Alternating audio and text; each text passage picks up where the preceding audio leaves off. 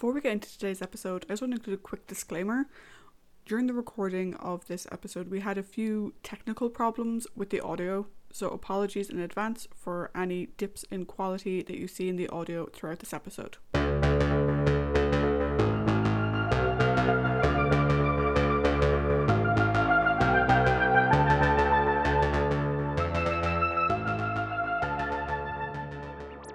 Hi guys, and welcome to Time Travelling Team, the weekly podcast where we review every story of Doctor Who right from the very beginning. I'm Paddy. And I'm Trisha. In this week's episode, we're looking back at the 6-episode story, The Keys of Marinus. We'll be going through some trivia, discussing the characters, and giving our thoughts on the story as a whole. Before we jump into the discussion though, Paddy, why don't you give us a rundown of today's story? Guys go looking for some keys, stuff happens. Summary. Okay, maybe we should go a bit more detailed than that, Paddy. Okay.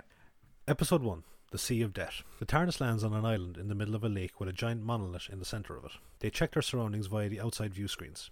Ian thinks he saw something outside, but passes it off as a shadow. They exit the TARDIS to take a look outside. As they are doing this, 4 cylinders emerge from the water, and a figure in a wetsuit stalks the travellers. The island is unnervingly quiet as they look around. They notice the sand closer to the water is actually a very fine glass, and Ian stops Susan and Barbara as they are about to enter a paddling pool. They see one of Susan's shoes fall in and dissolve as if it was eaten by acid. Barbara notices that the pool is actually a tidal pool, and that must mean that the surrounding water is acid as well. The figure in the wetsuit tries to enter the TARDIS, but flees as Susan goes back to get another pair of shoes. As she leaves the TARDIS, she notices the footprints of their stalker and follows after them. Another wetsuited figure emerges from hiding and follows after her. While they are waiting for her to return, the others come across the cylinders, and the doctors think that they must be designed to travel through the acid. They see that one of the cylinders has a crack in it, and come across an empty wetsuit. Barbara notices a small tear, and that the occupant was most likely dissolved by the acid. They notice the monolith and decide to collect Susan and go and investigate. When they arrive back at the TARDIS, they discover Susan missing, and assume that she has gone to the monolith. Once they reach the monolith, they decide to split up to find her, with Ian and Barbara going in one direction, and the doctor the other, so they can complete a full circuit of the monolith. As Susan is exploring the structure, one of the stalkers lies in wait for her with a knife. Suddenly, a trapdoor opens in the wall, and the figure falls through it. The same fate befalls Susan, and she screams as she falls through the trapdoor. Ian and Barbara hear her and rush after her. Meanwhile, the doctor also falls through one. Ian and Barbara reach the area where they thought they heard Susan scream, but there is no sign of her, nor of the doctor. Inside the monolith, Susan is exploring when a roped figure emerges from the hallway behind her, but retreats back the way it came. As she backs away from it, the stalker grabs Susan, but she manages to fend him off. The stalker falls to the ground with a knife in its back, and the rope figure once again emerges from the hallway. Ian and Barbara are trying to figure out what happened to the others, but both of them fall through separate trapdoors. Ian comes across the body of the stalker and continues on down the hallway. The doctor, Barbara and Susan are in a holding cell and discussing what has happened to them. The doctor deduces that the people in the wetsuits are intruders and the robed ones are the inhabitants of the monolith. The doctor says that Ian is their best chance of rescue, but Barbara informs him that he went missing just before she did. In the hallway, Ian comes across one of the men in the robes struggling with one of the wetsuited intruders, and goes to his aid. Together they manage to force him through a trapdoor that leads into the acid sea. He thanks Ian and introduces himself as Arbitan. He informs him that he is the sole occupant of the monolith, and that the invaders are from a race called the Voords. He takes Ian to the others, but neither of them notice the last remaining Voord following after them. Arbitan tells them that they are on the planet Marinus, and that he is the keeper of a machine called the Conscience of Marinus. The Conscience was designed to be an impartial and infallible judgment machine that kept law and order on the planet. The machine reached its peak when it was able to control and eradicate evil thoughts to create a utopian society. For centuries, Marinus lived in peace until the Voords, led by Yartek, assaulted the planet. The inhabitants were not able to defend themselves, so they scattered the control keys for the Conscience all over the planet so the Voords could not get control of it. In the meantime, the Conscience was upgraded to exude its influence over the Voords.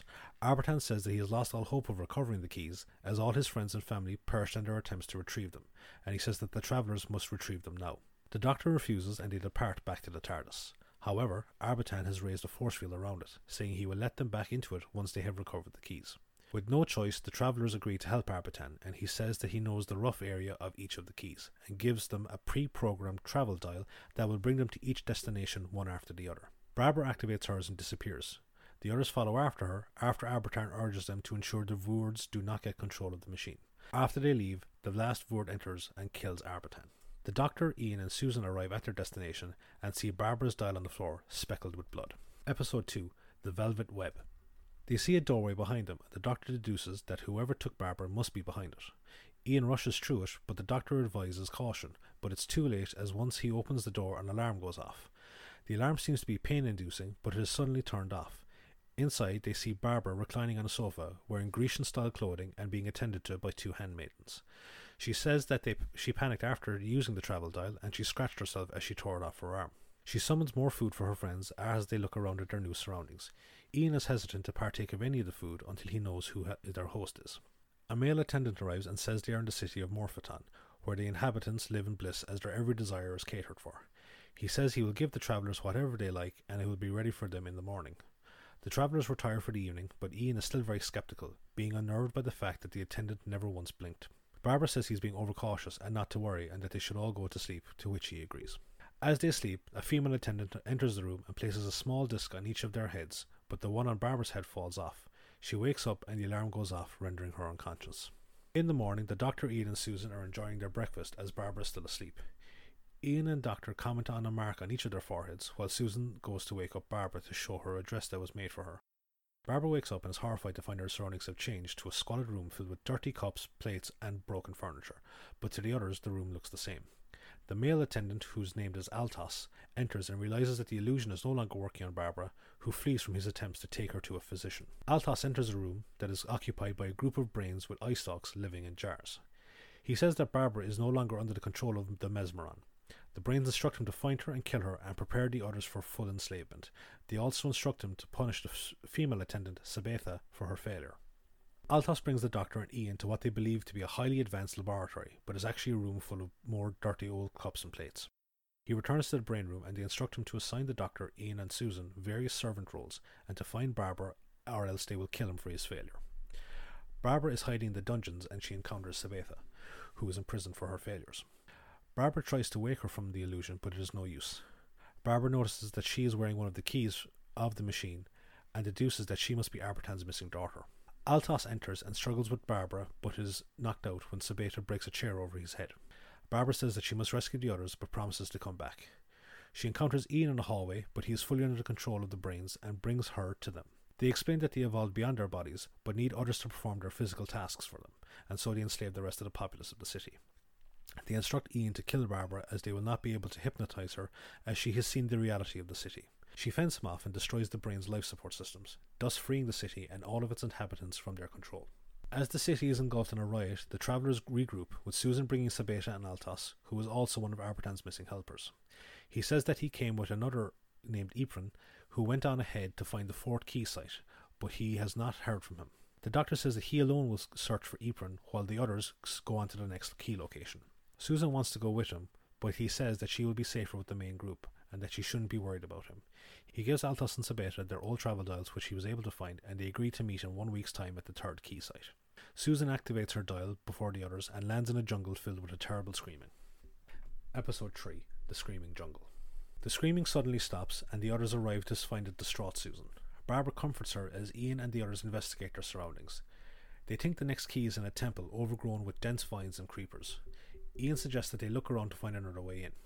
Barbara says that she and Susan will stay behind to see if they can find something to cut through the nearby doorway. Barbara asks Susan about the sound that she heard, and Susan says that whatever it was evil.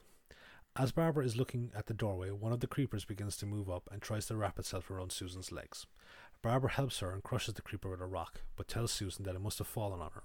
As they take a look at the doorway, Barbara finds that she is able to make her way through quite easily and walks down a hallway to a large statue. Ian and the others return, and Barbara calls out that she has found the key.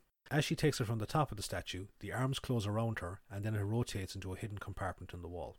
Ian and Altos are too late to try and save her, but find the key that she dropped. Sabetha points out that maybe Barbara used her travel dial to escape, and as they are discussing this possibility, they hear the statue return to its original position with no sign of Barbara.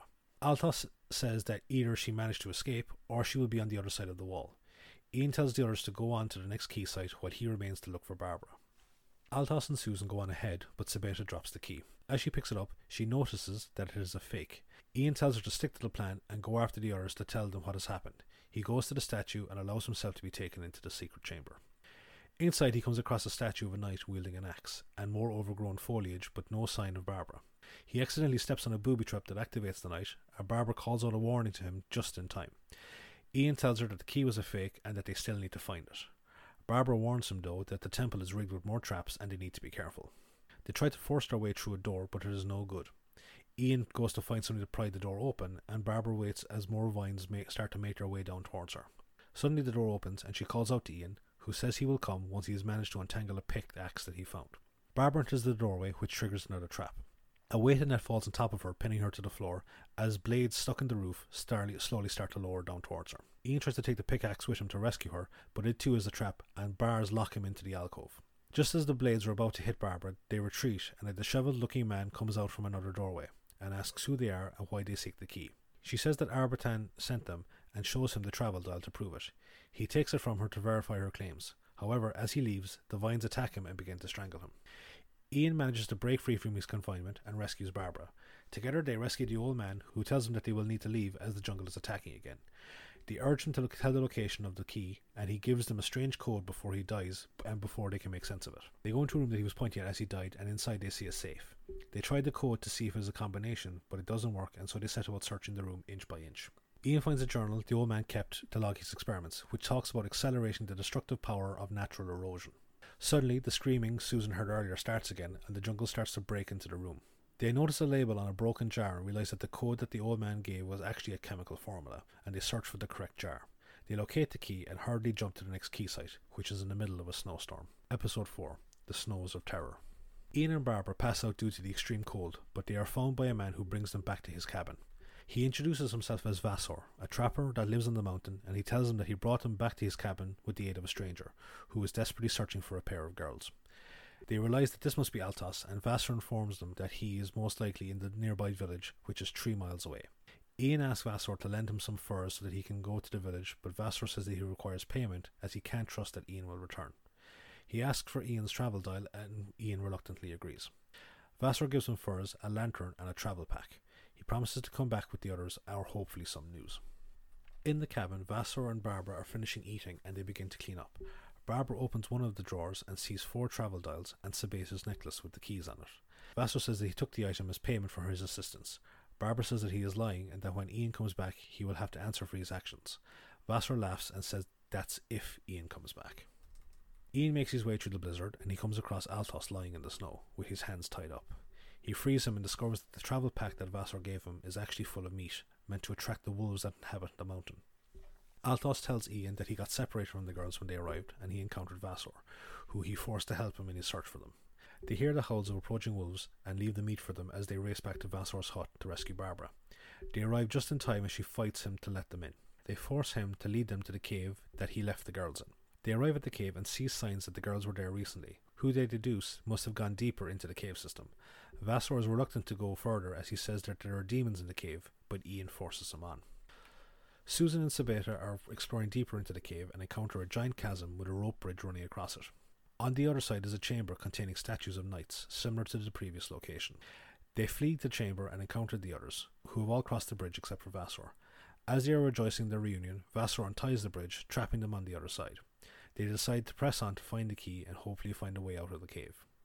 They re-enter the chamber and see the key is lodged in a block of ice in the centre of the group of statues.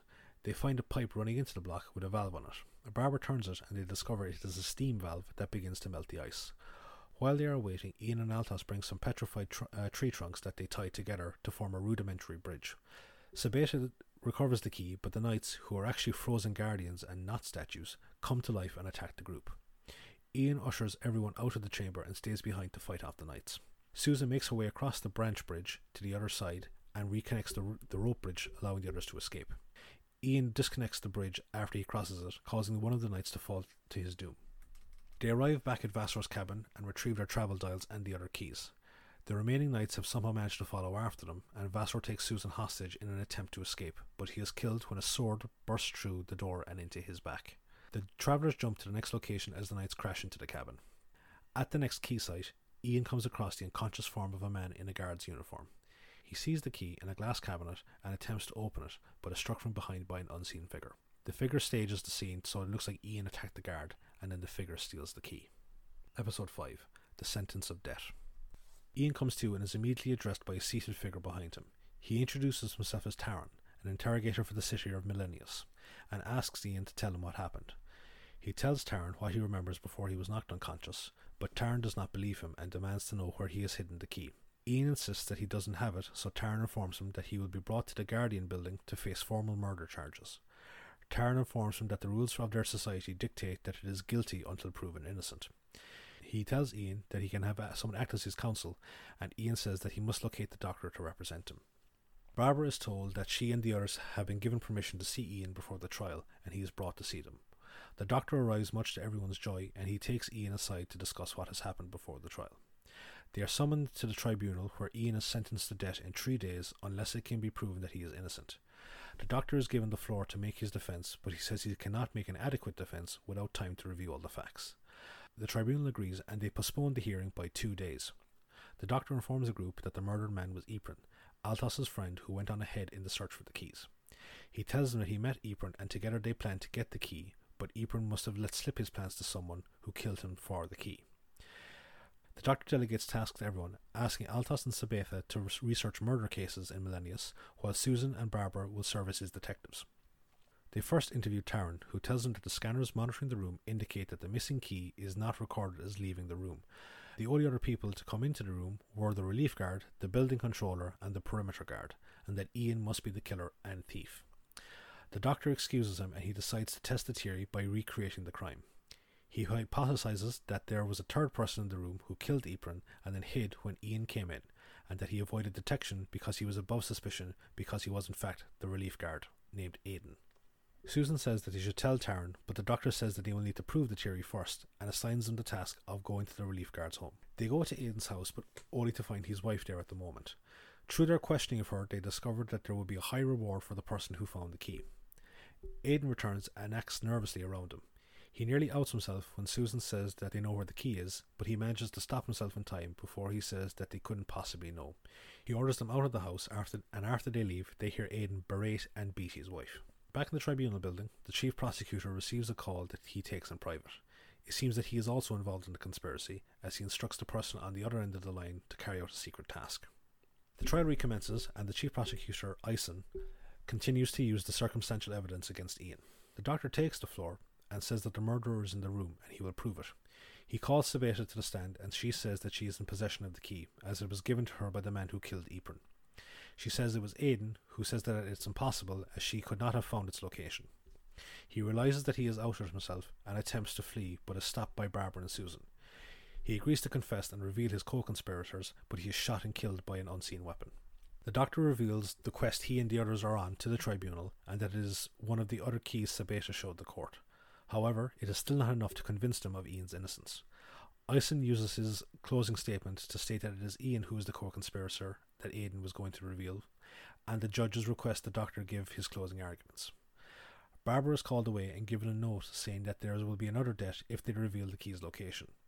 She, Altos, and Sabetha discuss what this could mean for the case when a call comes in for Barbara. It's from Susan, who says that she has been kidnapped. Episode 6. The Keys of Marinus. Susan informs Barbara that her captors intend to kill her, and the call is disconnected. Barbara tells the others that they cannot tell the doctor or Ian, as they need to focus on the trial. She says that they will have to figure out how to rescue Susan and uncover the plot. They decide to go question Aidan's wife, Carla, to see if she can give them any information about the people Aidan may have been in contact with over the last few days. Once they arrive there, Carla breaks down in tears and says that she can't assist them, so they leave. Once they are gone, Carla starts to laugh and opens a room that Susan is held captive in. She taunts Susan and then gets a call from Ison, who tells her Ian is to be executed soon, as there is still no sign of the key. He also tells her to kill Susan. As they are returning to inform the doctor, Barbara realises that Carla must be involved, as she had made reference to the others speaking to Susan, but they had never actually mentioned having spoken to her on the phone.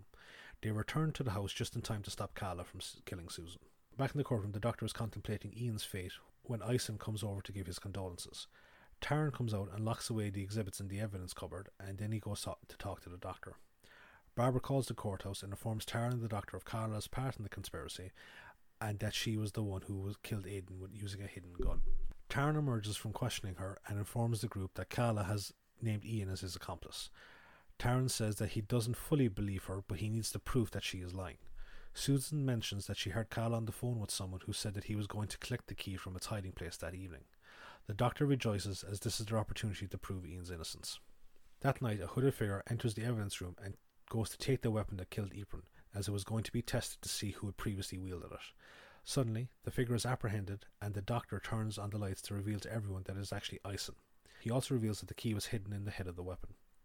Altos and Sabeta have gone on ahead to meet Arbitan, and the Doctor and the others bid farewell to Taran. Back at the monolith, Altos has been captured by Yartek and the Voords, and demands to know where the final key is. Sabeta is brought into the room, and Artek threatens to kill Altos unless she tells him where the final key is. Yartek uses their love for each other against him by threatening each of them that he will kill the other unless they reveal the key's location. Altos gives in and says that the Doctor has it. The others arrive back, and the Doctor confirms that the force field around the TARDIS has been lifted and that they should deliver the last key to Arbitan. Ian and Barbara note that it's curious that neither Altos or Sabeta have come to meet them. As they are going down a corridor, the Doctor and Ian ambush a Voord and knock him unconscious. They agree to split up, with the Doctor and Barbara going to find Altos and Sabeta, while Ian and Susan go to find Arbitan. Ian and Susan enter the room with the Conscience and see Yartek disguised as Arbitan, saying that they should not look at him because the radiation from the machine has disfigured him. He asks them to leave the key and that they should bring the Doctor and Barbara to him. While they are making their way down the corridor, Ian and Susan voice their suspicions about Arbitan's strange behaviour. Barbara meets them and brings them to the cell where she and the Doctor located Altos and Sabeta. Ian reveals that he gave Yartek the fake key from their earlier travels, but Altos warns him that if it is entered into the machine, it will still activate it, but will not be able to control its power, and the resulting overload will destroy the monolith completely. They manage to escape as Yartek enters the fake key, causing the machine to explode. Before they leave, the Doctor has a quick word with Sabeta and cautions her about entrusting the laws and justice of a planet to machines, and tells her to carry out her father's work to try and maintain the peace on the planet. They bid farewell to their new friends, and the TARDIS takes off. End of episode 6 and end of the story. Great recap as always, Paddy.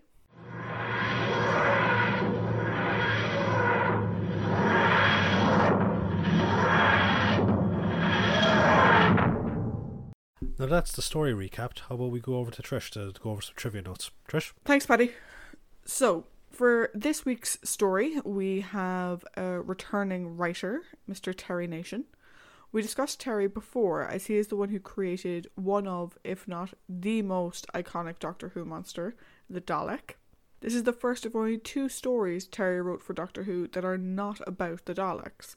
Terry loved the puzzle aspect of the story, so he and script editor David Whittaker decided on a series of mini-ventures that would take the crew to different destinations, so they could have different types of sets, and they were very, very keen on it being this series of mini-adventures. The director for this story was John Gorey, I think I'm pronouncing that correctly. This is his only Doctor Who directorial credit. Reportedly, he wasn't a big fan of the script, but he agreed to direct in order to advance his career. Good enough reason as any, I suppose. Yeah, I think so. The air date for this story was the 11th of April to the 16th of May 1964. The Keys of Marinus was written to replace a different script, Doctor Who and the Hidden Planet, which was deemed problematic and required extensive rewrites. The tank top sweater vest thingy that Susan is wearing was actually knitted by Caroline Ford's mother. It's a nice contribution to the wardrobe. We mentioned last week that people thought William Hartnell was on holiday during one of the episodes of Marco Polo, since he only had one line in that episode. While that wasn't true last week, it is true in this story that during the filming of episodes 3 and 4, William Hartnell did take a holiday, which is why the Doctor is not in those episodes. He'd been working non-stop from October to April, and he just needed a break, which I think is well deserved. Mm-hmm. Yeah, I'd agree. What's interesting though, and this probably wouldn't happen in a lot of shows nowadays, is that even though he wasn't in the episodes, he did still receive on-screen credit for them. The remaining cast would take holidays throughout upcoming stories as well, so it wasn't just William getting special treatment. Some word origins for you. So, Marinus originated from the Latin term Marinus, meaning of the sea. Morphoton is based on Morpheus, the Greek god of dreams, not the Matrix character. He's a different person. Millennius obviously comes from the term millennium, and Arbitan is based on the Latin word arbiter, meaning judge. Caroline Ford reportedly did not like how Susan was portrayed in this story. She felt she was written like a child and even described her character as being pathetic. A bit much, but okay. The Screaming Jungle was the subject of Doctor Who's first serious plagiarism charge. Robert Gould, who was another writer, complained to Donald Wilson, the head of serials at the BBC, that a story about plant life being the dominant evolutionary species on a planet had been something that he'd outlined to David Whittaker, and that he felt had been plagiarized into The Screaming Jungle. Whittaker had to send a memo back to Wilson offering a defense against the charge, and he was successful because his defense was based on the statement that Terry Nation had independently arrived at the use of vegetation as being hostile in the jungle, while, and this is a bit mean to include, but Gould's idea was derivative of the Day of the Triffids anyway. So kind of hinting at Gould, don't accuse other people of plagiarism when you yourself are plagiarizing. Yeah, don't copy my copy. Surprisingly, even though the story contains an attempted rape on Barbara by Vassar, BBC Video released the story in 1999 with a U certificate. So for those who are not familiar with the British and Irish rating system, U means it's universal, so it can be watched by any age group, which some people think was maybe not quite appropriate for this story. Yeah, PG would have probably been a better rating. Yeah, I think we'll get to that particular issue more when we get to the overall discussion. Let's talk about William Hartnell line flubs. So William Hartnell, as we've discussed, is quite famous for his line flubs. However, there is one in this story that was not a line flub. Huh. In the part where the doctor says, "I can't prove at this very moment," and then he stumbles and says, "I can't improve at this very moment," that was actually written into the script by Terry Nation. No one knows why. It was a deliberate stumble of, "I can't improve at this very moment." I can't prove at this very moment. That was deliberately written into the script. So for anyone who was chalking one up on the William Hartnell flubs tally board, take that tally off. That wasn't a flub. That was in the script. In the original script, we do get an explanation for why the Doctor and Susan had been on Earth in 1963 at the start of An Unearthly Child. If you recall, there's a bit where Barbara asks the Doctor around having a screen that portrays in colour, and the Doctor says he has one, but it's not really working. Apparently, he had gone to the BBC to get help repairing the scanner, and the BBC were not very helpful. And apparently that's where they were on Earth in 1963, was they wanted the BBC to help them fix their scanner, and the BBC said no. How very meta. Yeah. I can only wonder why I didn't make it in. So, some guest actors. Arbitan is played by, I'm going to ruin his name. I always do this. Arbitan is played by George Coulouris. Coulouris. Coulouris. I think Coulouris is probably close enough to it. This is his only Doctor Who acting credit. However, he did do a lot of work on stage and screen in the 30s and 40s, and was in several productions on Broadway, including his own production of Richard III. He was also a member of the Mercury Theatre, which people who are fans of theatre may know is the independent rep theatre company founded in New York by Orson Welles and producer John Houseman. Also, he may have been part of the War of the Worlds scare back in the 30s. Possibly could have been. You devious bastard. Next, we have Robin Phillips as Altos. He was actually trained at the Bristol Old Vic, which is the same place where Sir Patrick Stewart was trained, and they were contemporaries. He was a very talented stage actor and also a very talented director, and he even directed a musical version of Jekyll and Hyde in 1997 on Broadway, which is great. He was appointed an Officer of the Order of Canada in 2005, which is a Canadian national order and the second highest honour for merit in the system of orders, decorations and medals of Canada, and comes after the Order of Merit. Again, this is his only Doctor Who acting credit. Lastly, as Sabitha, we have Catherine Schofield. As far as I can see, no relation to Philip Schofield. She was a prolific TV actress who got her start in 1963, so not too long before appearing on Doctor Who. But again, this is her only Doctor Who acting credit.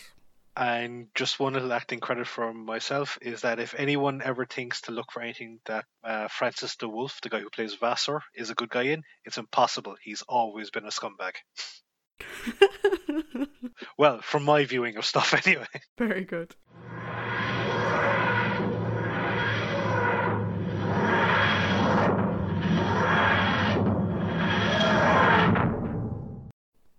Thank you once again, Trish, for the trivia notes. They're always interesting. No problem at all. So speaking of characters and our actors and people they played, how about we move on to the character discussion now? Very good. So each week, Paddy and I discuss the characters that appear in our story. Generally speaking, we discuss the Doctor, the companions, and the villains. So Paddy, why don't you get us started with your thoughts on the Doctor in The Keys of Marinus? I have labelled this story Law and Order Doctor Who. Because, as you pointed out earlier on, he was absent for 2 episodes, but then the 2 episodes that he returns in, he makes a huge impact in, I think. It's great seeing William Hartnell at like the serious side of the Doctor, because as much as I love the gleeful side of things, which he does have at certain points in the story, it's really good seeing him play the character not angrily, but seriously, like looking to defend people, looking to defend his friends. And I think those are some of like his finest acting moments as well. I also really enjoyed his little temper tantrum at the start with Arbatan, which essentially came down to a small child saying, "Give me back my toy." What I loved about that though is it's totally him having the same trick played on him that he played on the others at the beginning of the Daleks. Yeah. Like, now you know what it feels like. Yeah. Just like when he gets into that whole it kind of reminds me of Jim Carrey, like, in Batman Forever, going, Batman, you say. But that audio is going to translate really well into the podcast, by the way. Oh, absolutely. Is there a dog attacking him? Who knows what's going on in the background?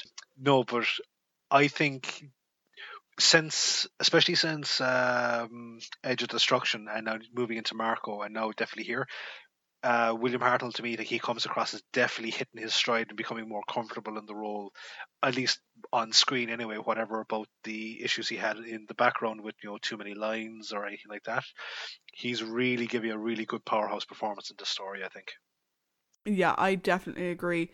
I think in this story, and we kind of got it in Marco as well, though you can't, sadly, because of the way Marco now survives, you can't really enjoy it to quite the same extent. But I think in this story, we really get who William Hartnell's Doctor is. He's very intelligent, very keen observationist, but he also has this impishness and this teasing nature. Like, you see it with Ian at the beginning, where he's like, "Why aren't you wearing any shoes? Why are you wandering with no shoes on?" He knows that Ian gave Susan his shoes, but he says it just to be funny and just to tease them, which is great. But we do also get, like you said, that serious nature, and particularly like when he sat outside the courthouse, or the courtroom rather, waiting on news of Ian, and all he can do is just sit there, head down, and you really see how much he cares. Yeah. Which is great. People sometimes, and we don't want to jump the timeline too much, I'm sure we'll discuss this at a later stage, but people sometimes give Hartnell's Doctor a lot of grief. And I don't know if it's that they haven't watched the episodes, or maybe they only watch certain ones, but they make assumptions about his character. And that's not who he was. He's not a sexist prick. Yeah. He's a genuinely lovely granddad. That's who he is. He's a granddad by nature, and he, like I said, he's a bit impish. He's got a teasing quality. He can throw his toys out of the pram when he doesn't get what he wants. Yeah. But he's also very intelligent and very caring. And the one bit I really liked, and you probably picked up on this as well, is we see in this story his unwavering faith in Ian. Yeah. The minute they get captured, he's like, "It's fine, because Ian will find us." It's what he does. Yeah. And the Doctor does not doubt it for 1 second. And the idea of him being guilty of murder. I love that we don't see the Doctor in particular question this even once. There is no question that Ian is innocent, which if you take, again, we're looking at a post Edge of Destruction show here. Mm-hmm. But if you look at pre-Edge of Destruction, we may have seen some questions about maybe Ian did do it. Yeah. And I love that it's not even questioned once. Because I think in this regards, you have up until, like as you said, like pre-Edge of Destruction, the whole thing was that the Doctor couldn't trust Ian and Barbara fully because there was always that overarching thing of they want to go home, so they may do anything in order to go home.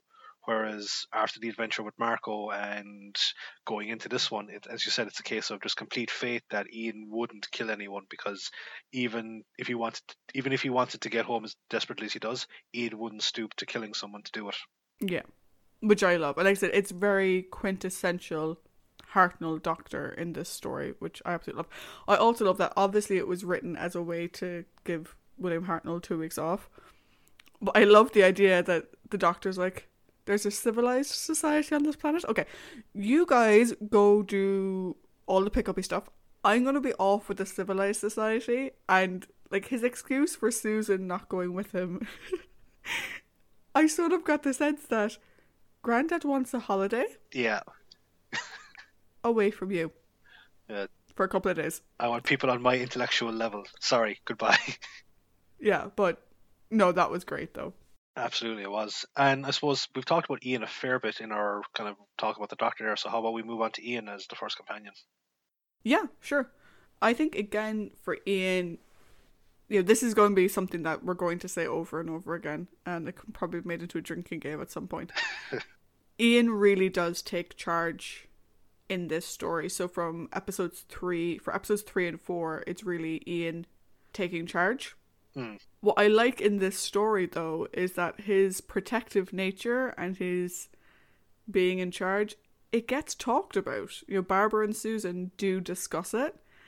And I get that they said that, sometimes he's very protective and Susan sort of quirks at Barbara, so sometimes you like to rebel against his protective nature. Yeah. But they do confirm that they do appreciate it. It's not seen as, oh my god, he's so overbearing and boorish. It's, he's so protective. Yeah. Sometimes, though, you just have to do what you've got to do. And it's interesting as well to see that on the second half of the story that the roles are sort of reversed, because Ian's the one that's put into the situation of helplessness. Yeah, that's a really good call. And it's actually the one thing from Ian's character in this story that I didn't like was in the back part of the story, Ian says very little while he's standing trial. But I would have liked to have seen more from him about Ian's mental state. Like, he's being accused of murder and he's knowing he's about to be killed, and all we really get are a couple of worried looks at a clock. Mm-hmm. And I just would have liked to have seen more. Now, maybe that's how Ian would react in that situation. I don't know, though. Well, I suppose it's a case of you've been told that you're in a society that it's guilty until proven innocent, and you only have one person that can speak to you for your case. Maybe he's just kind of expending all his energies on just remaining calm as opposed to trying to make, because maybe he feels that if he was to say something or get like narky while he's in holding, it might reflect badly against his case and inhibit the Doctor from being able to help him. Yeah, I don't know. Maybe what I was looking for was like a scene just between the Doctor and Ian, where they're talking it out. Yeah. Do you know?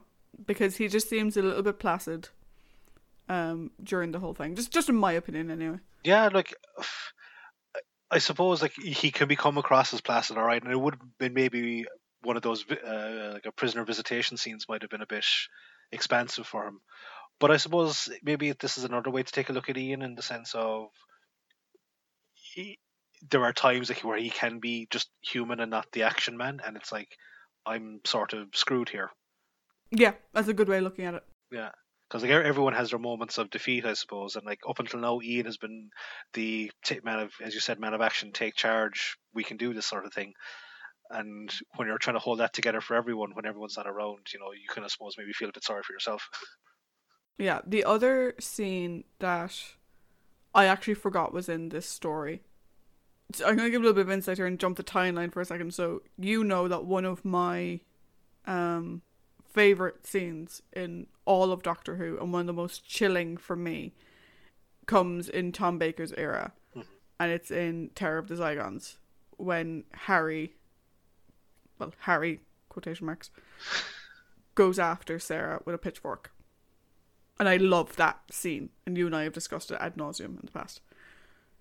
We get a similar feel in the second episode when Ian goes to strangle Barbara.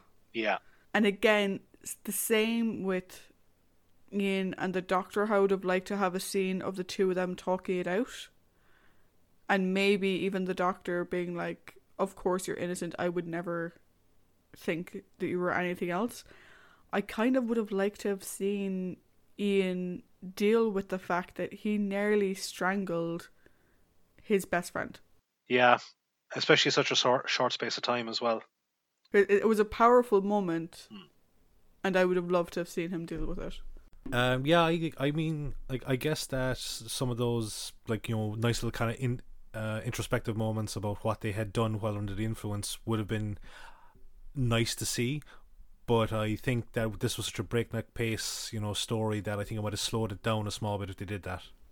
Yeah, that makes sense.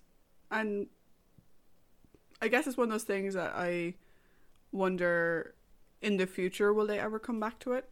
Or will we ever see instances like this again where we might get a slightly more character-driven response? Who knows? It's not like we've got 50 odd years of stuff to get. Well, I suppose with these guys 2 odd years, but you know what I mean. Yeah, no, I get what you mean. Yeah, I think maybe you're right. Maybe it would have slowed the episodes down too much.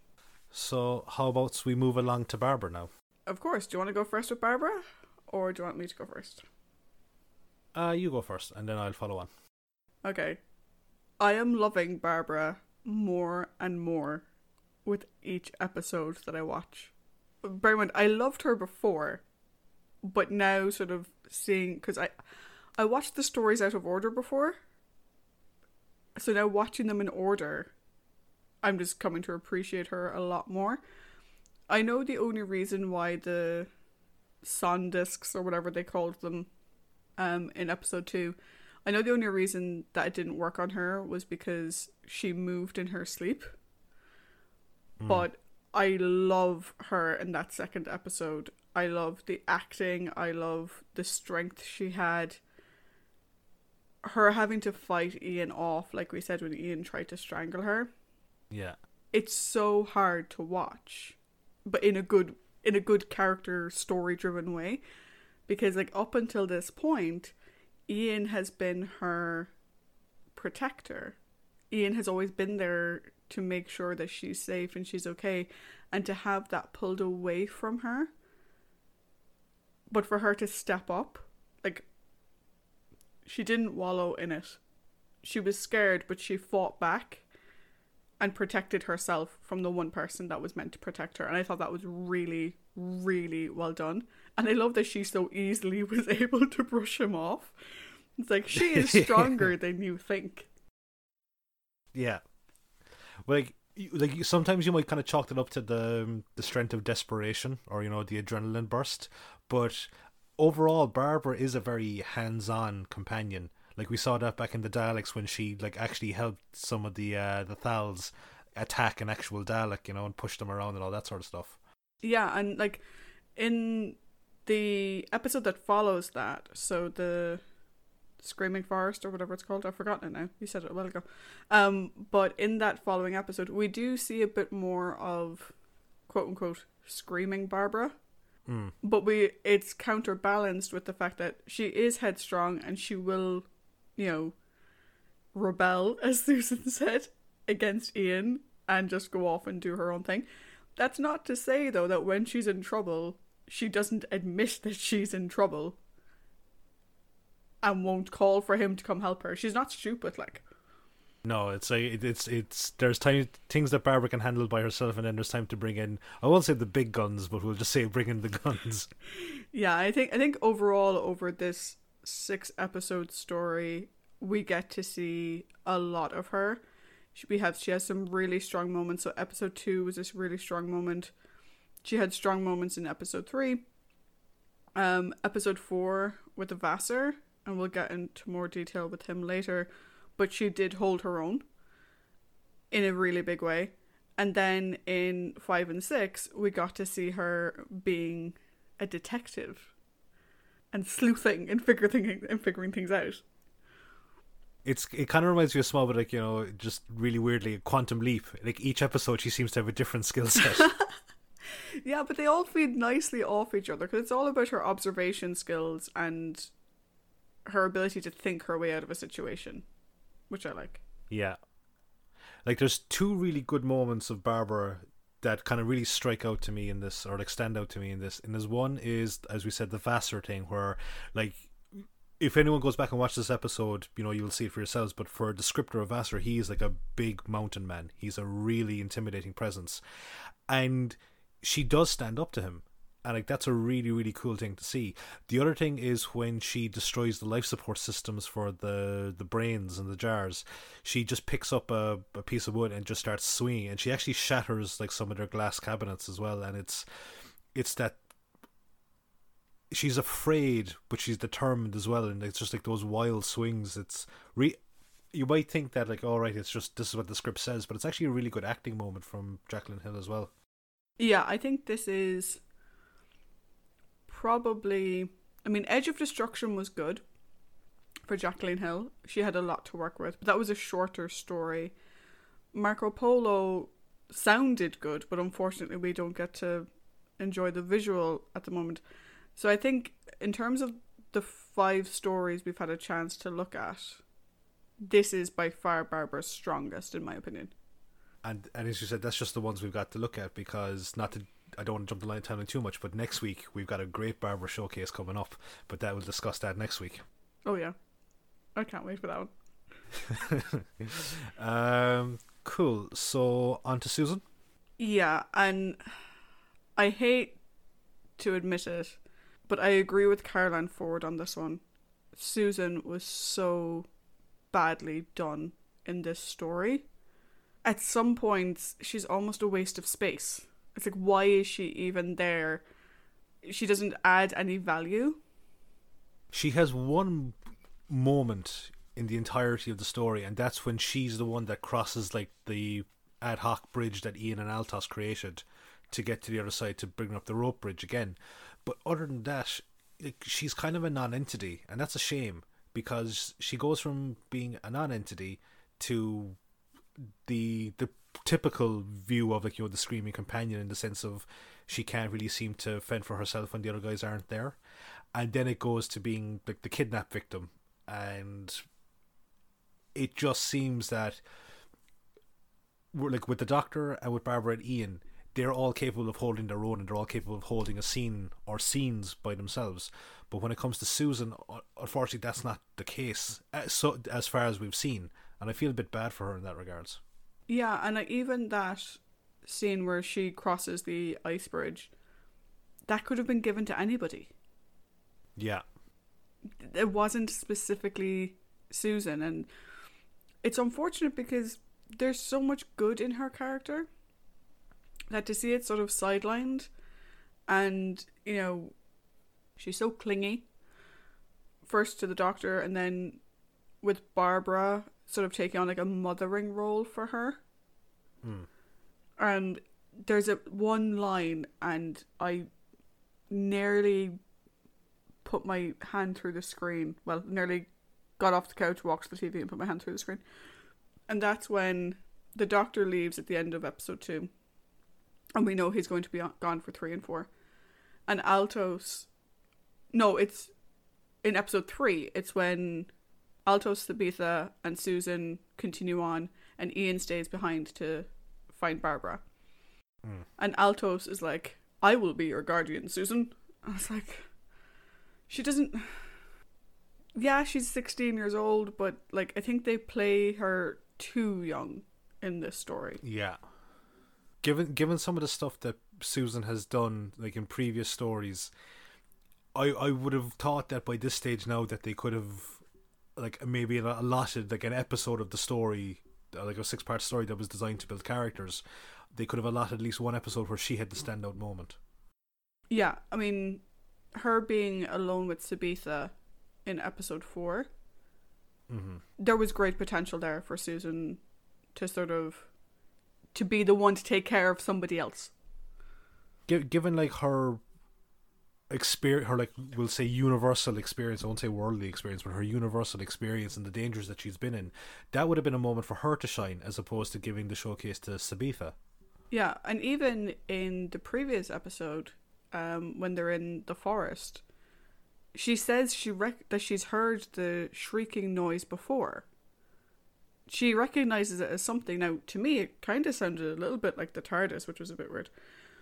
But I'm like, where did she hear this before? I want to know more about that. You know, maybe Susan and Barbara should have gone through, and then the others jumped onto the ice area. I just think it was, for 6-episode story, she didn't really get a look in, which is unfortunate. And we mentioned Sabitha, so I suppose we could take a quick look at our sort of story companions for this story, which are Sabitha and Altos. So what did you think of our story companions this week? So Altos, in this regard, I kind of lump him in with Susan a small bit because I think he's just there to really make up the numbers.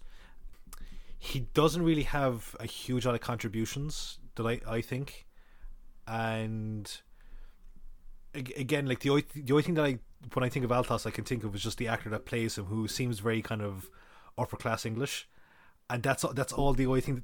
And not saying anything bad about upper class English, but that's the only thing. That's the only striking thing about the whole story is that Altos comes across as a very upper class English person.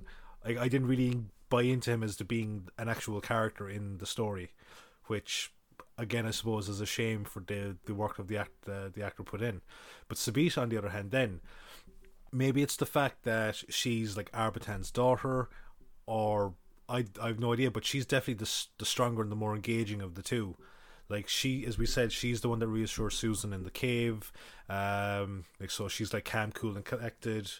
Like she's the doctor's witness, or like the doctor's, like fake witness during the trial, and she's up there, not a bother to her at all. And as well, back when Yartek has Altos and Sabitha like held captive, she's more than willing to like sacrifice herself for the greater good that the Voords don't get the keys. Now I know Altos has like big romantic moment of like saying, "No, I'll tell you what you want. Please don't hurt the woman that I love." Again, like I suppose like it's kind of interesting to see that sort of thing flipped. Yeah, I think for me, Sabitha was definitely the stronger of the two. Even at the end, Altos kind of screwed it up. She had this plan of pretending he wasn't important in the hopes that they'd just leave him alone.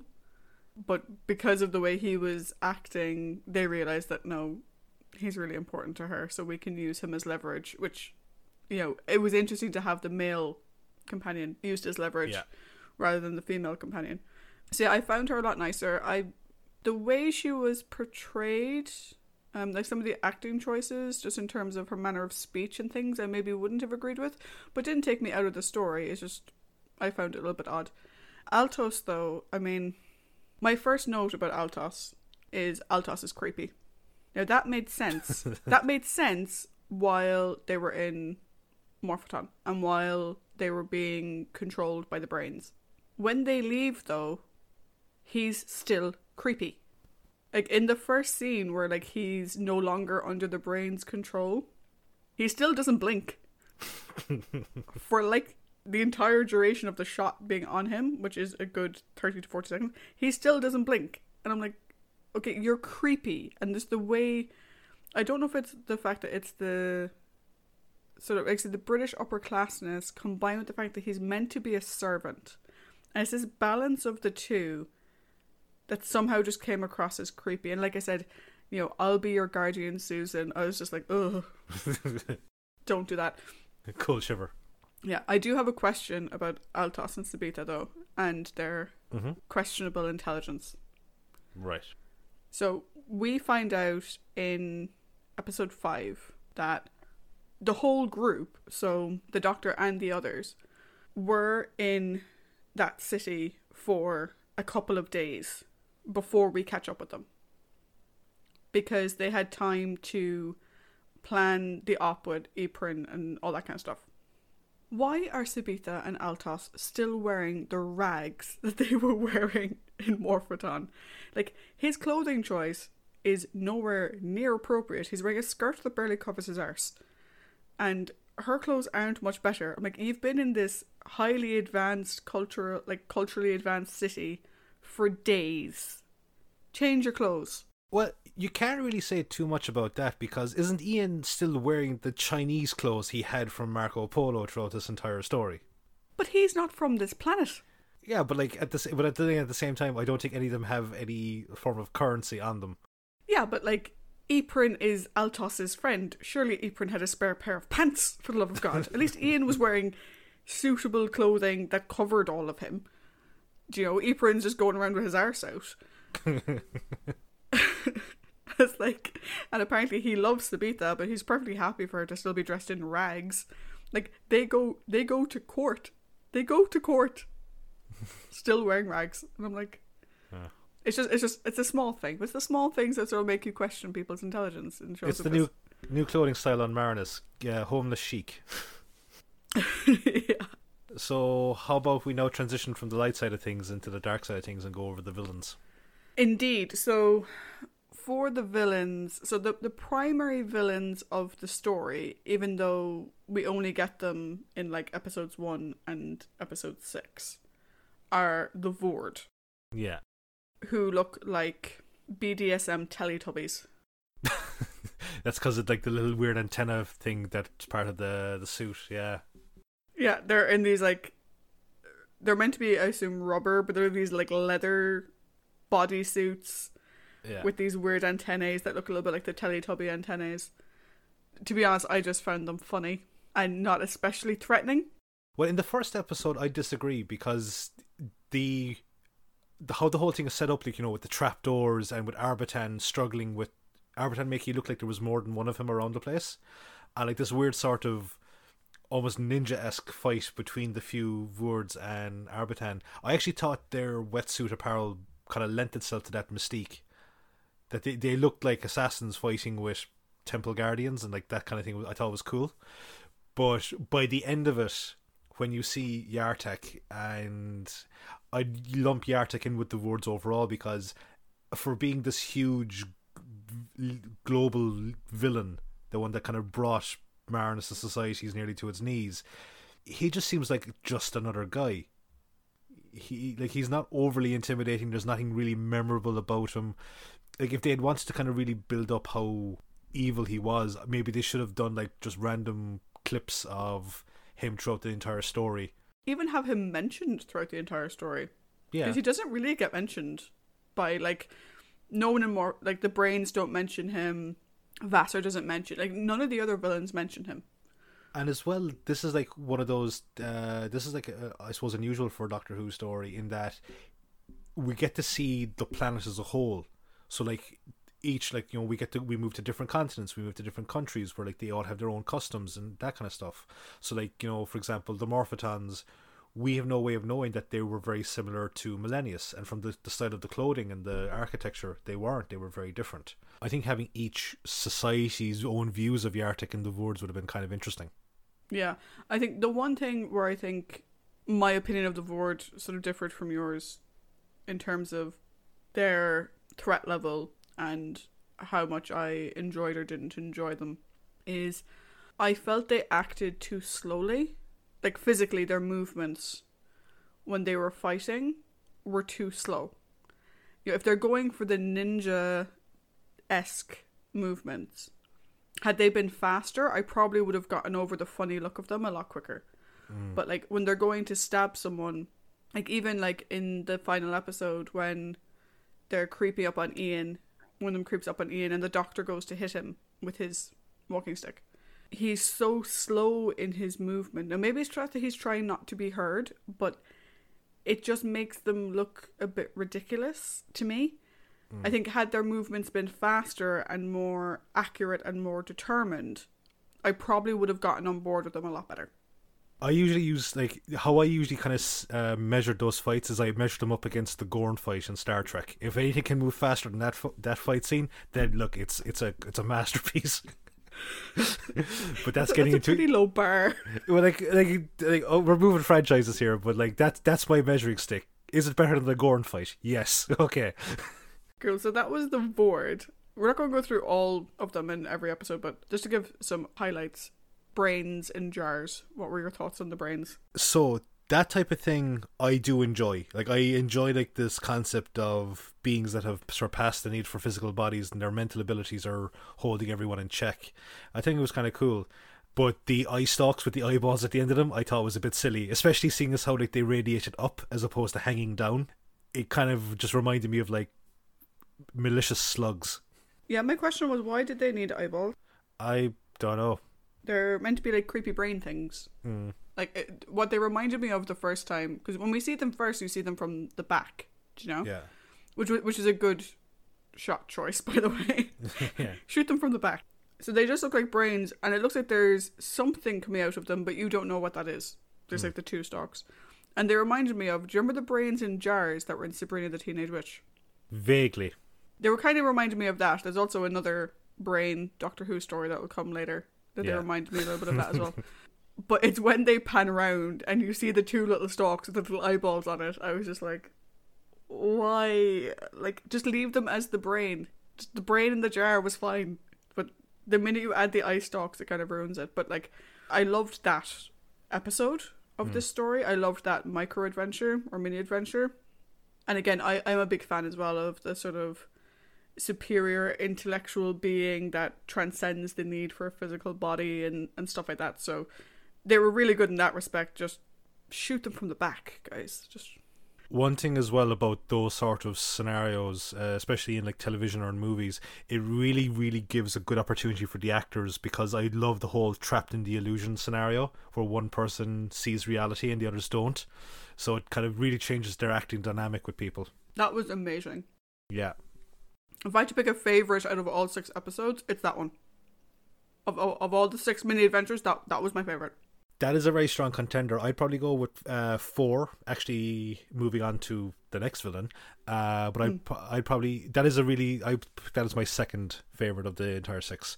But episode 4 with Vassor is probably my favourite. Okay, so what do you like about Vassor? Or what did you think of Vassor? I think liking him is a strong term. Yeah, alright. I like the episode because there's an awful lot happening in it. And again, it's a really good showcase for Barbara, because not to, as I mentioned earlier on about the actor, that he always plays a scumbag, and that's because he's got big bushy eyebrows and a very sinister face. It's a really, really good episode because I'm a bit into kind of, you know, the shows about serial killers and movies about serial killers and that kind of stuff. And Vassor is one of those. He is a serial killer by his whole thing of that he leaves people stranded under the pretense of helping them, and he doesn't directly kills them, but he puts them into the scenario which they will more likely end up dead. But also there is I think it's a very brave subject to touch in essentially what was a children's television show, was the implication that he is going to force himself on Barbara. Yeah, and I might address that in a bit more detail when we're doing our overall look at the story, because I think it feeds into a bigger theme in this story that I wasn't quite aware of going into it. I think Vassor gave me the creeps from the beginning. Yeah. Like, before you find out anything about how he'd seen Altos already, he gave me the creeps from the beginning. The way he looks down on them at the start is creepy. He is clearly someone who's very comfortable with what he has done. And like you said, he has clearly done it many, many times before. The fact that he doesn't even try to hide his intentions with Barbara. Like, even before Ian leaves, he's kind of being a pervy bastard towards her, like. And yeah, he lulls Ian into a bit of a false sense of security, but, you know, the minute Ian's gone, he's immediately playing house with her. Yeah. They're sitting down to dinner. Oh, I'll wash these. You clean that up there. And it's like, oh my God, that's so creepy and disturbing. But for a creepy and disturbing plot point and for a creepy and disturbing character, they did it really well. It gave me the creeps, like. Oh, they did it fantastically. And again, as I said, that actor, he's really good at playing that role. He's and that section of the story, I think, is really good. I also like the secondary section, which is like the ice cave with the frozen guardians, because I love stuff like that when statues come to life after stuff is triggered and it's like a fight to the death. Like I recently rewatched like the Mighty Morphin Power Rangers movie, and like you got that section where like the statues come to life. But that was my favorite episode of this story. And I think Vasor is an interesting villain in the sense of he doesn't directly kill people. He puts themselves into a scenario in which they will be killed, and he probably thinks in his own head that, again, I didn't do anything wrong. Yeah, and like he'll take anything he can get. So like he has furs, but he doesn't loan them out. And in fairness, objectively speaking, it is his livelihood. He's not going to give away his products free of charge, but he picks up on the little things that are important. Like from Susan and Sabitha, he didn't just take their travel dials. He also took the keys because he realised they were important. He could have just taken the travel dials and left it at that, but he took this other thing as well. Ian didn't carry anything else that was important, so he only took Ian's travel dial. Yeah. For the last 2 episodes, to say that they're the villains is probably the wrong way of putting it, but we have the group of people trying to steal the key and framing Ian. To be honest, I think they were the weakest. They were like, you'd expect to see it on like something like Law and Order or something. Yeah, like I've labelled them the conspiracy, and I think it's a case of they're villains.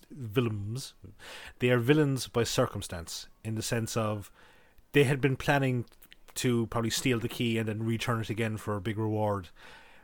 And Ian just came along and they were like, aha, perfect, now we have our actual scapegoat here.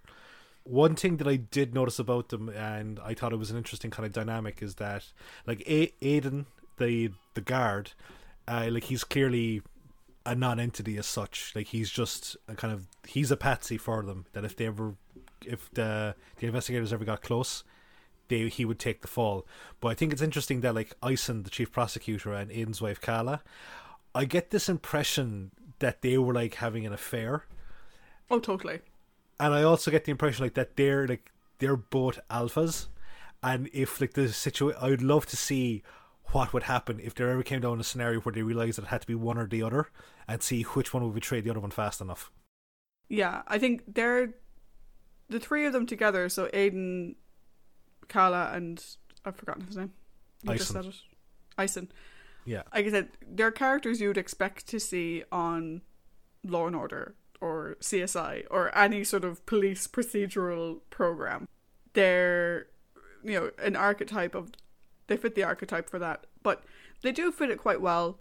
It's portrayed very well. I just didn't find them particularly interesting because we've seen those types of characters a million times over. I do agree with you, though, that Aiden was the fall guy. He was always meant to be the fall guy. Kala and Ison are definitely having an affair, and they have done for years, in my opinion. Yeah. They're very familiar with each other, is the sense that I got, and they know each other quite well. And I think had Ian not turned up, they probably would have run the same plan, but it would have been Kala and Ison, without telling Aiden, would have had Aiden take the fall for the death of Ypres. And it would have been the exact same episode, but with Aiden instead of Ian. Yeah. You get this impression like Aiden was like, hey guys, look, we have another fall guy. And they're like, shite.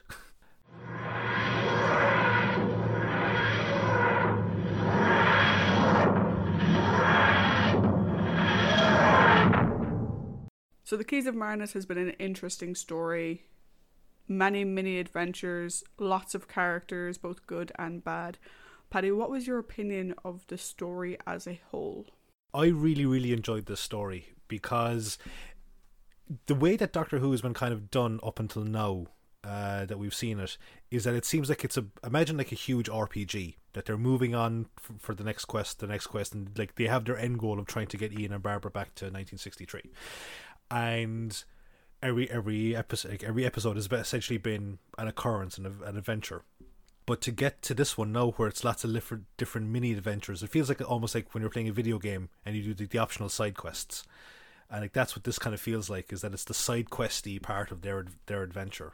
I loved it because we got to see some really, really good character development from the Doctor, Ian and Barbara. You got to see them, as you've kind of said that before, you used to lump kind of Ian and Barbara in together, whereas on the rewatch they're two completely separate entities. Like they both have their strengths, their weaknesses, they work well together, but they work just as well apart. Yeah. Again, some great stuff with the Doctor. Like, you know, he's come on. Like Hartnell is perfectly hit his stride, and now he is like Usain Bolt marathoning his way or sprinting his way into the role. He's just gotten so comfortable with it, and you can see why he became the beloved person that he actually was, or the beloved character that he was back then. As I said earlier on, I do like the fact that we've arrived on an alien planet and we get to explore it. We get to see that not every person on it is the same, not every culture is the same, the different viewpoint. Like, I would love to have known like what a justice system was like other than Millennius, because the Millennius, as we said, it's like, you know, guilty until proven innocent. The things that I would not really things I don't really like about this particular episode are, as we mentioned, Susan. Like, if you're going to take time to develop the characters, or the main characters, do all of them, not just a handful of them, or in this case like 3/4. Like, if it had been only 2 of them, you'd be kind of going, right, fair enough. But like, if it's the fact that it's 3 of them are really developed and 1 isn't, it's a bit of a kick in the teeth, I think. Yeah. And it's a shame. And as we mentioned earlier on, like the fact that Yartek, who is initially made up by Arbitan to be like this all-conquering monster, he's just a bit of like, you know, it almost feels like a red herring. It's just like, really, was the guy that you were all so terrified of? So yeah, like I think that's the one thing that kind of hurt it a small bit, was the fact that there was no really overarching big bad. So what was your score out of 5?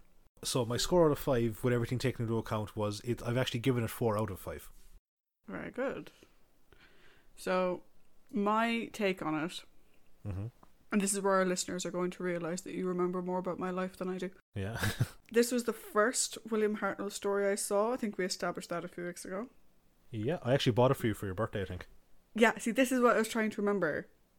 I was trying to remember if you bought me this for Christmas or my birthday. They're quite close together. Because you wanted me to watch the first Doctor. Yeah. Am I remembering my own history correctly?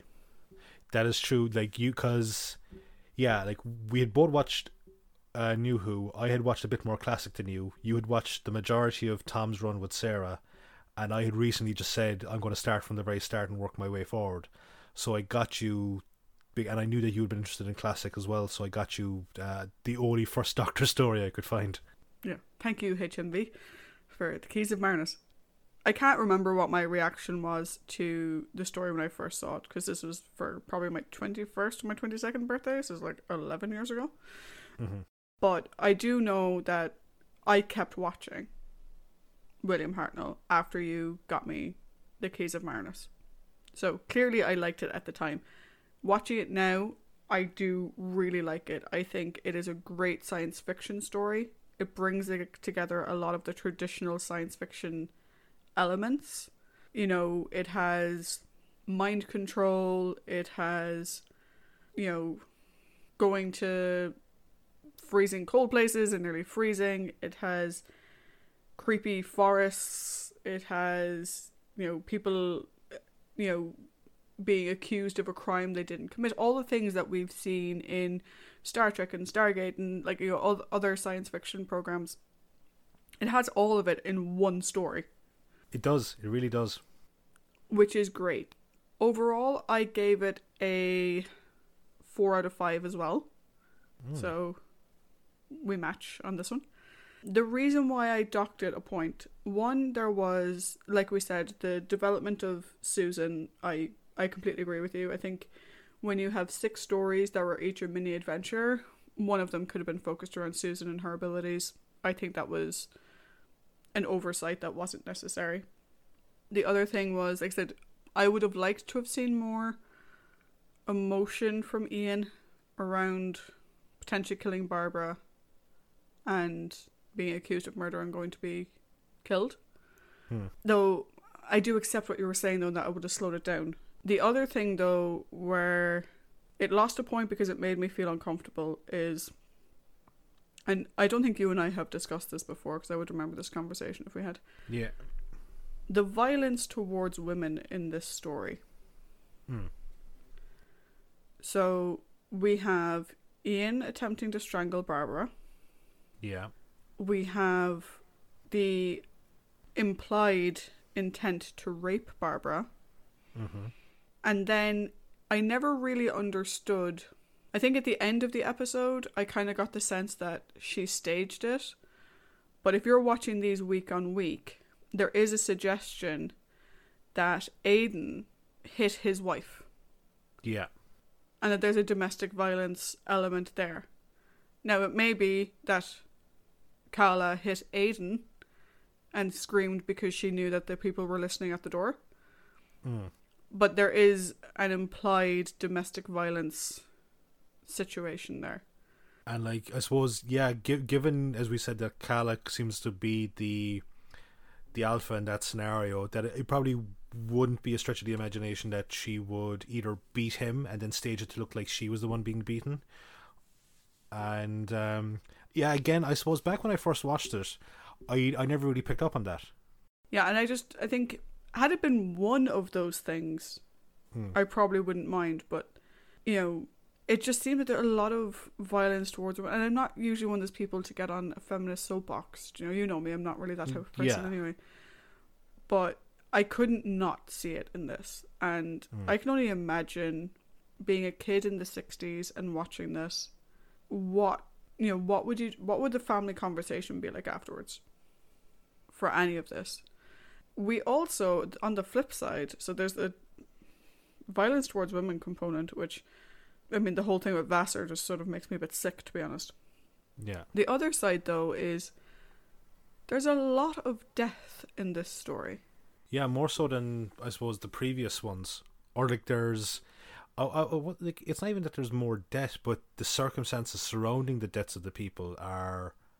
They're a lot more varied. Like, because in Daleks we saw, you know, some of the Thals dying, but that was due to a fight for their life, essentially, a fight for their existence. In Marco Polo, we see them trying to defend themselves again from Tegana's machinations. Whereas here, yeah, like, you've got the struggle between Arbitan and the Vord, but then you've got the thing with, you know, Vassar leaving people to die in these horrible circumstances. And then you've got, like, I suppose, the criminal conspiracy in episodes 4 and 5 that result in Ypres and Aidan's death and could very well have ended in Ian's execution as well. So, yeah, actually, looking back on it, it is fairly much of a dark episode. Yeah, it's a lot darker than I seem to remember. And maybe it's because I watched it twice. I watched it once through, and then I watched it on a slightly stoppy-starty motion to take my notes and stuff. But the other thing as well is that with Vassar, as much as I hate him and he gives me the creeps, he just makes my skin crawl, his death was completely unnecessary. So it's implied that he dies, that the ice guards kill him when everyone else jumps away. But it's also implied that when they're going to the cave to find Sabitha and Susan, that Vassar is at Ian's mercy. And that's why he's guiding them up there. You know, they're, like, Vassar, or Ian and Altos are controlling him. They're keeping him as a prisoner, essentially. Why didn't they bring all of their stuff with them? They left the travel dials and the keys in Vassar's lodge. I can't figure out why, other than the writer wanted to kill Vassar off in a way that doesn't require Ian or any of our heroes to be the one to kill him. And while, you know, there is some sick pleasure to be found in knowing that a creepy, perverted, attempted rapist is going to be killed, his death wasn't necessary. The story could have continued on exactly as it was without that part to it. Do you know, like, if they wanted to do the whole thing with the Ice Warriors going after them and the bridge collapsing, have them put the keys down somewhere and then realize, oh crap, the keys are on the other side of the gorge. Like, there was other ways around it other than they were stupid enough to leave all of their stuff in Vassor's house. Yeah. And so the ice guards are going to follow them back to Vassor's house, and they're going to jump away after Vassor was stabbed through the stomach. So there's two things that come into my mind when I think about that, and one is that Vassor has been the king of his own little mountain kingdom for so long, and he's held people at his mercy. And now for the tables to be turned and him pleading on the mercy of others, I suppose maybe that was what he was going for, was maybe, it's a bit of poetic justice. The other thing that kind of comes to mind is that, I was thinking back there as you were speaking, is that all the main villains that we've come across so far, so we had Cal in the Unearthly Child, we had the Daleks, then we had Tegana. All the main antagonists have all died in some way. So, like, but whether it was usually by the hands of someone else, or by the incidental, or by the story-based companions. And in this story, you have the Vord being taken care of, you have the Brains of Morphoton being taken care of, and you also have the conspiracy meeting its fate in one way or the other. I think maybe it would have been a bit jarring if Vassor, the one villain of this group, had been left alive to do his thing. Yeah, but like, there's another way. If you wanted to kill him off, there's another way you could have done it. So Vassor drops the rope. Mm-hmm. He left something, they left something on the other side, so we still have that whole they have to get across the gorge problem. That remains a thing. Although it didn't really need to be. I think the ice guards themselves were an end enough.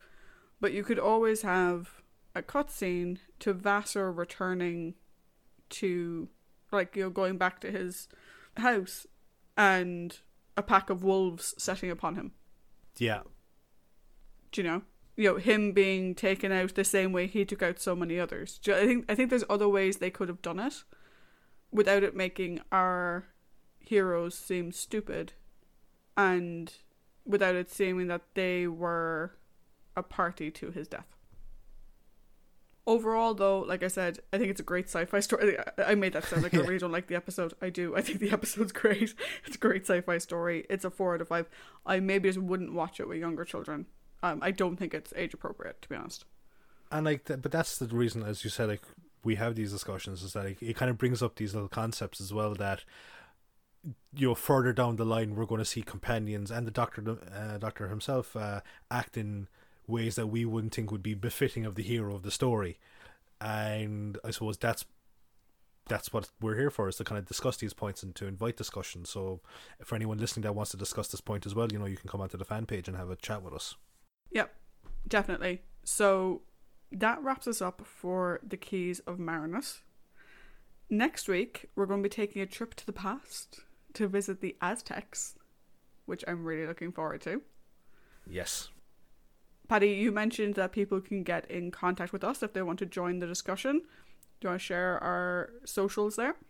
Yes, absolutely. And as well, guys, any comments are always welcome. So if you want to get involved with the conversations with us about episodes that have just gone on, or upcoming episodes, you can check us out at Time Teamp, that's TIMETEAMP, on Facebook, Twitter and Instagram, or you can email us at timetravelingteamp@teamproductions.com. Until next time, guys, bye. Bye.